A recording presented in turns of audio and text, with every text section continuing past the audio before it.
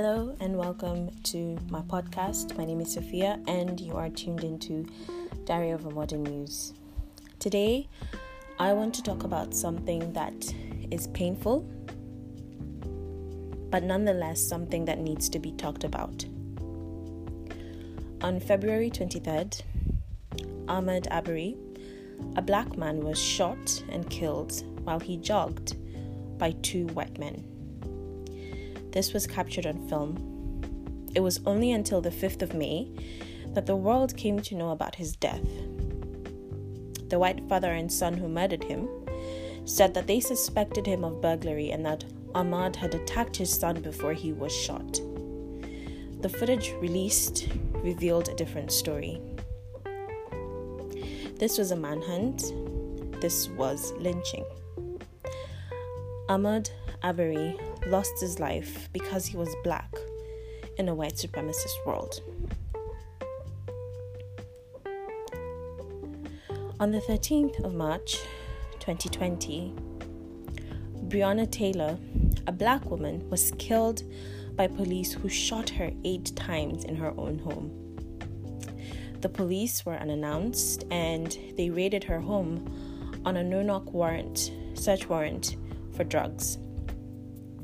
The warrant that was issued did not have her name and was for another house whose occupants were suspects that were already in police custody. Breonna Taylor lost her life because she was a black woman in a white supremacist world. On the 25th of May, 2020, George Floyd, a black man, was murdered by a white police officer who knelt on his neck for 7 minutes. Onlookers called for the police to stop, but they did not. And when the officer finally got off, Floyd was unresponsive and presumably dead. George Floyd lost his life because he was black in a white supremacist world. On the same day that George Floyd lost his life, Christian Cooper, who was birdwatching in Central Park, approached a woman and asked her to put her dog on a leash, as dogs were not allowed unleashed in the park.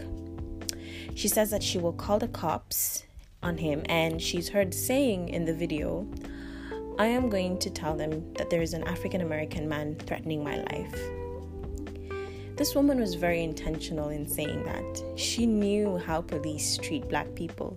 She knew the onus of blackness, and she was willing to weaponize her whiteness against his blackness. It is safe to say that, like George Floyd, Christian Cooper may have lost his life because he was black in a white supremacist world. Now, I want to address a few things in this podcast, and I put this off for a while because I tried to come to terms with all that has been happening, and it's hard. It weighs down on your spirit. It's especially hard when you are on social media, and I'm very envious of the people who don't use social media in their everyday life. It is extremely hard, and for the black people around the world who are watching and hearing and witnessing our murder, we are in this together. So, the first thing I want to address is the inherent violence of white supremacy. Being black in a white supremacist world is being a target for violence. This violence manifests itself quietly, subtly, through daily acts of racism, microaggressions, amongst others. This subtle violence is as devastating as the physical manifestation because, unlike the more pronounced acts, we can't talk about it. We're not allowed to talk about it for the fear of making white people uncomfortable. We're made to prove that we're being oppressed. Even then, we are unbelieved. This kind of violence meets you on social media. It meets you in uni. It meets you at your workplace. It meets you at your local Tesco or Sainsbury's or wherever you shop at. It is in that one look that you know is more than a simple look. When your coworker or lecturer or friend dismisses your lived experiences, it is in hoping not to be the only black person in predominantly white spaces. It is when, as black people, we group together because we know what it means to be black in a white supremacist world. It is almost as if we're consciously and unconsciously seeking community as a form of solace.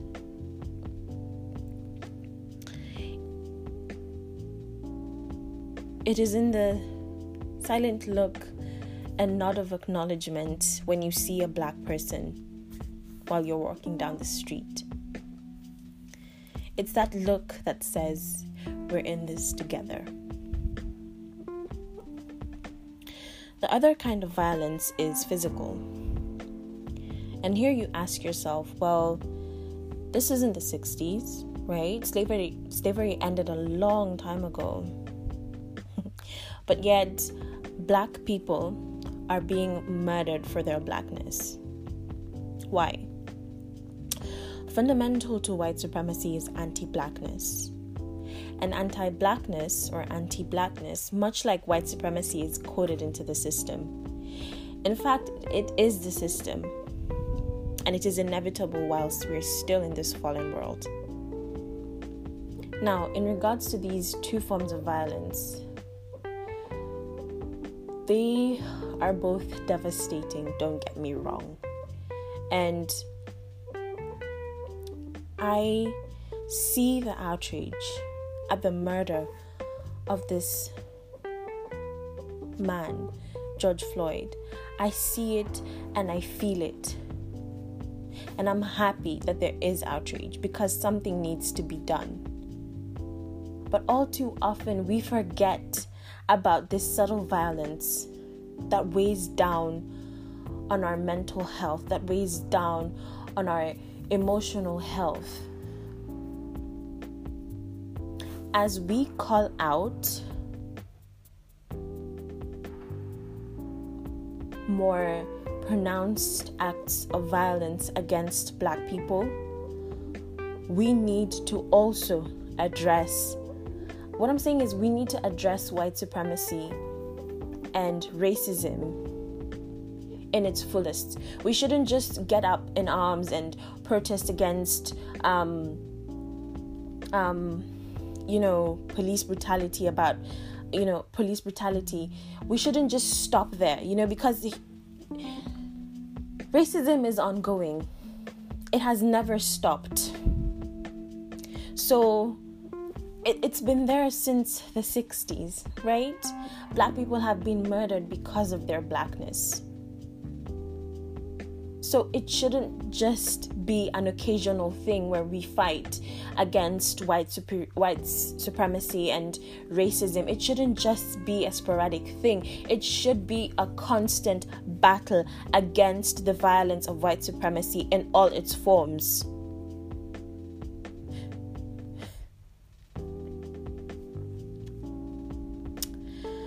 The second thing is on this idea and this idea of people of color when it comes to violence that is very specific to black people because of their blackness. The thing about white supremacy is that it others anyone who is not white. It has the effect of blackening non-black, non-white people. A very good book that you could read is by Robbie Shilliam. He's a UK scholar, and the book's title is Race and the Undeserving Poor, and he talks about this blackening of non-white, non-black subjects of empire. When you talk about blackening, blackness is what is at the bottom of the hierarchy. Non-black people of color are blackened, and they do suffer consequences of that, but they are not black. They are not oppressed in the same ways black people are. To be black in a white supremacist world means there is no redemption. Again, whilst we are in this fallen world, there is no escaping your blackness and the implications of the same. The term POC and BAMI are not appropriate when addressing violence against black people. Speak for black people. It is a black man that died, and he lost his life because of his blackness and the onus of being black in a white supremacist world. If you notice, I'm very specific in adding the white supremacist world part, because the issue isn't blackness, the issue is white supremacy. So before you feel like saying that, oh, there has to be more to the story, and there's always more to the story, which is racism, before you feel the need to kind of justify a murder, the murder or the assault of a black person, before you feel the need to justify that, think about that. Think about the fact that the issue isn't their blackness. The issue is white supremacy. The issue is racism. Stop blaming black people for racism.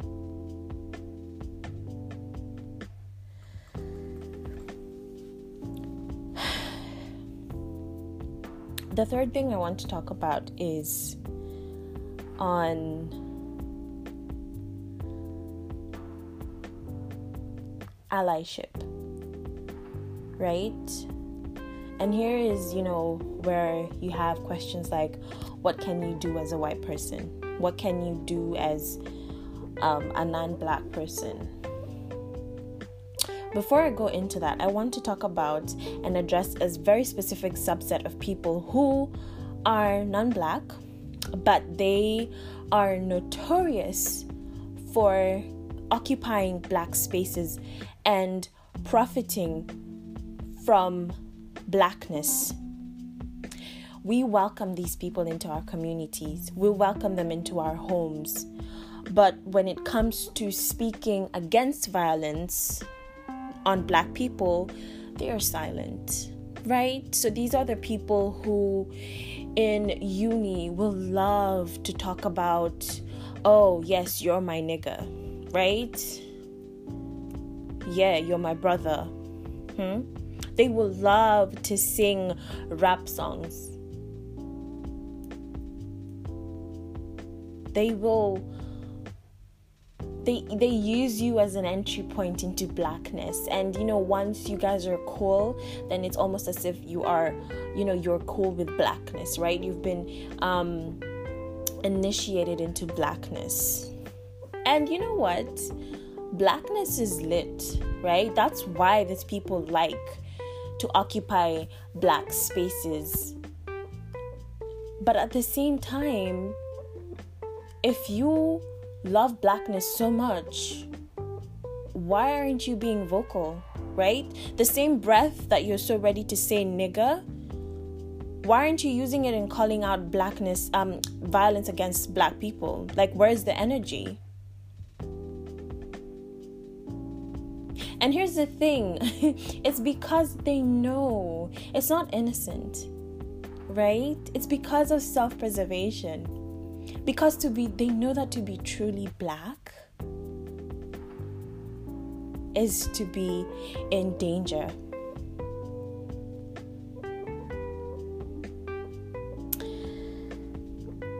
So, what I'm saying in so many words is, If you're a non-black person who loves blackness and who loves black men and who loves black women, I need you to use your voice and speak against white supremacy. I need you to use your privilege, if you're white, to speak against racism and to speak against violence on black people. I need you to do that at the very least. It's the least you could do, what with all the appropriating you've done. Anyway, this is for the people who want to be allies, right? So the first thing I would say is, for people who ask, what can I do as a white person? Now, here's the thing with me. I don't have the,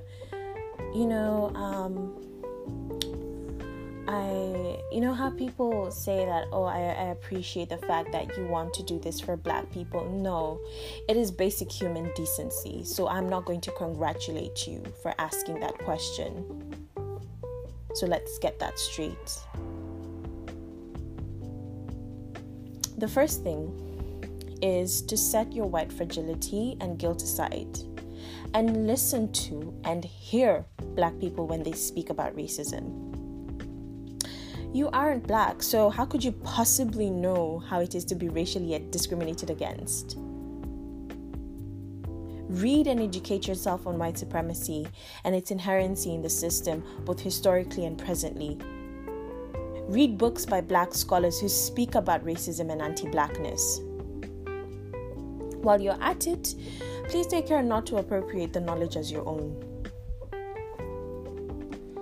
Secondly, use your white privilege to assist in the fight against racism and white supremacy. Call out the system. Let black people speak. Help in making their voices heard. Help in putting their voices at the forefront.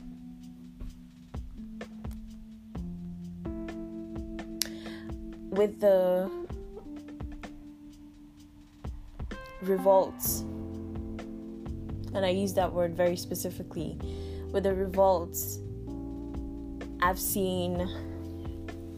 I've heard about white people forming a human chain around black protesters, and that's one way to start. If you have a platform, use it. Advocate against racism.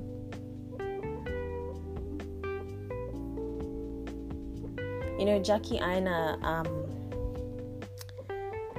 was very unapologetic in calling out these white brands or non-black brands that, profit from the black and mixed race aesthetic. And that will be a topic for another podcast.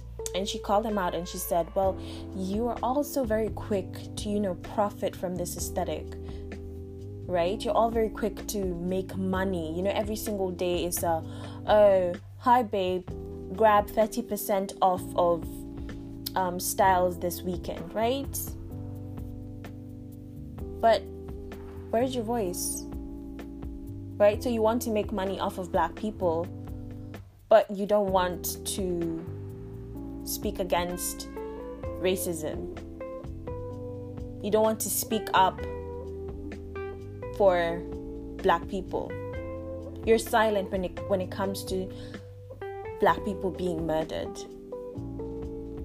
So, as a non-black person or a non-black institution that has a platform, that has resources, use that. Use that to help black people. Use that to advocate against white supremacy. I recently saw that Glossier, and they had, their statement was very it was not tone deaf. They pledged to donating, I think, about $500,000, and they put up resources on their website for people to actually go and read and educate themselves. That's a start. That's how you do it.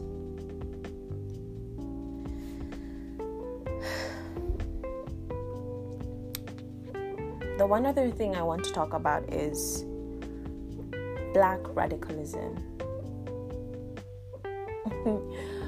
Oh, white people love to bring about Martin Luther King. Right? Peaceful protesting. Well, where did that get him? He was assassinated by white people. So, what exactly is it that you were saying? Now, don't get me wrong. I would prefer a peaceful means of achieving freedom and liberation for Black people. I would love that.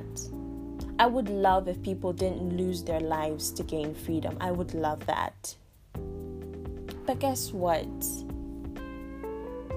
Black people have been peacefully protesting against racism and against white supremacy, but they're still being killed for their blackness.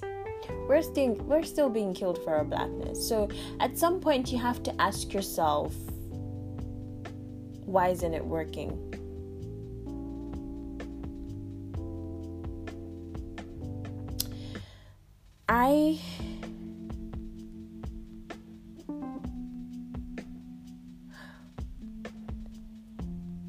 This is a very difficult subject to talk about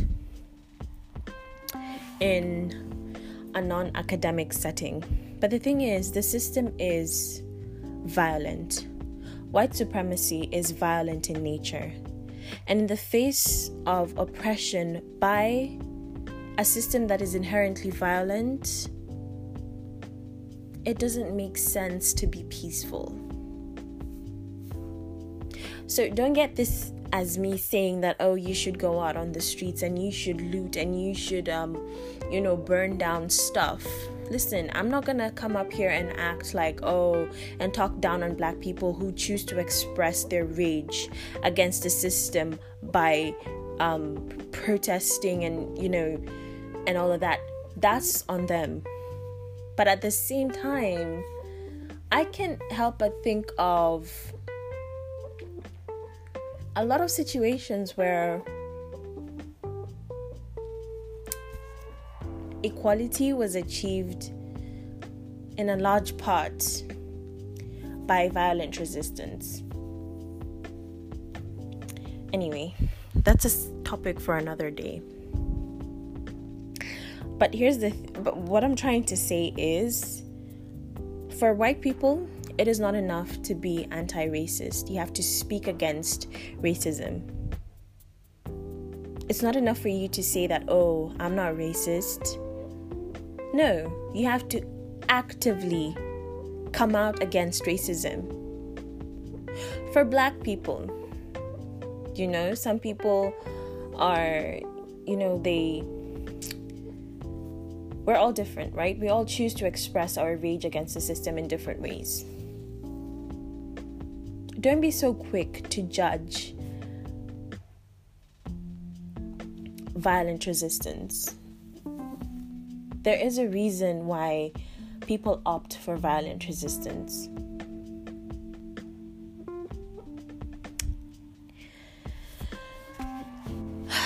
This is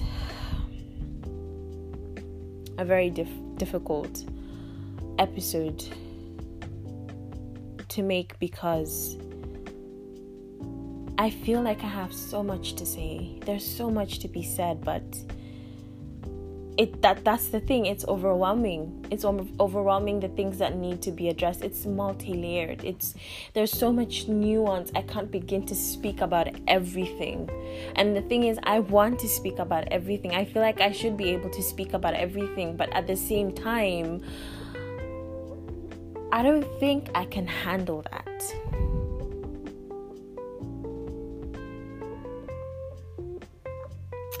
And I'm a Christian. And, sometimes I think about how, white supremacy operates within religion, and specifically Christianity. And I thank God that my faith is a personal thing. My faith is not reliant on people. My faith is in God, because I know more than anything that God is a just God, and I know there will be a reckoning. I know that people will be held to account for their actions. I know that, and that keeps me going. Anyway, when I was talking about white supremacy in the church, part of what I've said relates to that, but also, with Christians, we emulate Christ, right? We look to God. And if there is a theme that, comes up again in the Bible, is that you should fight for those whose voices are not heard. You should fight against injustice, right? But where's the church? If you go to a white church, a predominantly white church, is your pastor speaking about it? Most of the times, no, because of this fear of offending the members of the congregation who are white, because of the fear of making people uncomfortable, because it's such a complicated issue to talk about, right? But the result is that you have Black people who feel that in a place where there's supposed to be a safe space and a safe haven, their lived experiences are erased for the sake of making people comfortable. I mean, in the same breath that you want to say that, we don't want to push, we don't want to divide the church, are you actually thinking about the Black members of your congregation? Are you not pushing them away? Anyway, this is what I've said. As a Black person, your faith has to be a very personal thing. It is good to be part of a congregation, but at the end of the day, if there's something that I've learned from asking my loved ones and my family who are very strong in their faith, is that you cannot place your faith in man, because man will disappoint you. Your faith has to be in God. Because I consider myself to be a social justice activist, right? I consider myself to campaign for social justice. Not so much an activist, but I speak out against white supremacy. I speak out against racism. I want social justice. I'm vocal about white supremacy and racism. But the thing is, it's been there in the past, it's still there now. Will it end? I don't think so. We live in a fallen world. And I've had to make peace with the fact that as long as we live in a fallen world, things will never be perfect. Does that mean that you shouldn't speak up against racism, against other forms of injustice? No. Speak out against them. Speak out against them. But at the same time, you need to acknowledge that, if you are a Christian, this is, for Christians. The specific part is for Christians. If you're a Christian and you're grappling with reconciling racial injustice to your beliefs on Christianity, we can only do so much. We can only do so much. We can work to overturn the system, right? We may even be successful, but the vestiges of white supremacy will always be there. Injustice will still continue.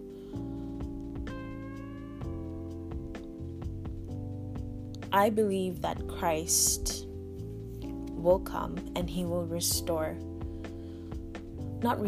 but he will bring about freedom and liberation. It's 5:13 a.m. and I am talked out. I wanted to say so much in this podcast, but it's as I've said, I just don't have the strength in me to do a comprehensive episode on all this. I am broken over it. It breaks my heart.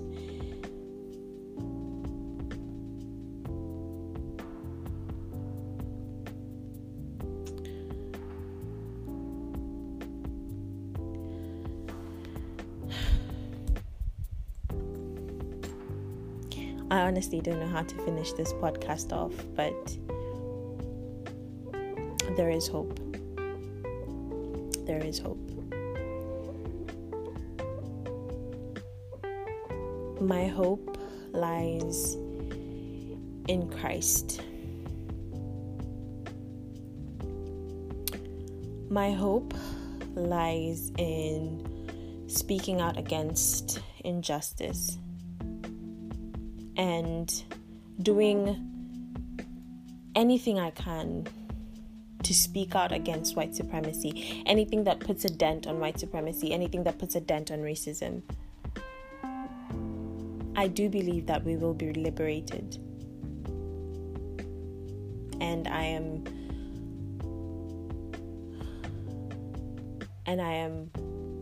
looking forward to that.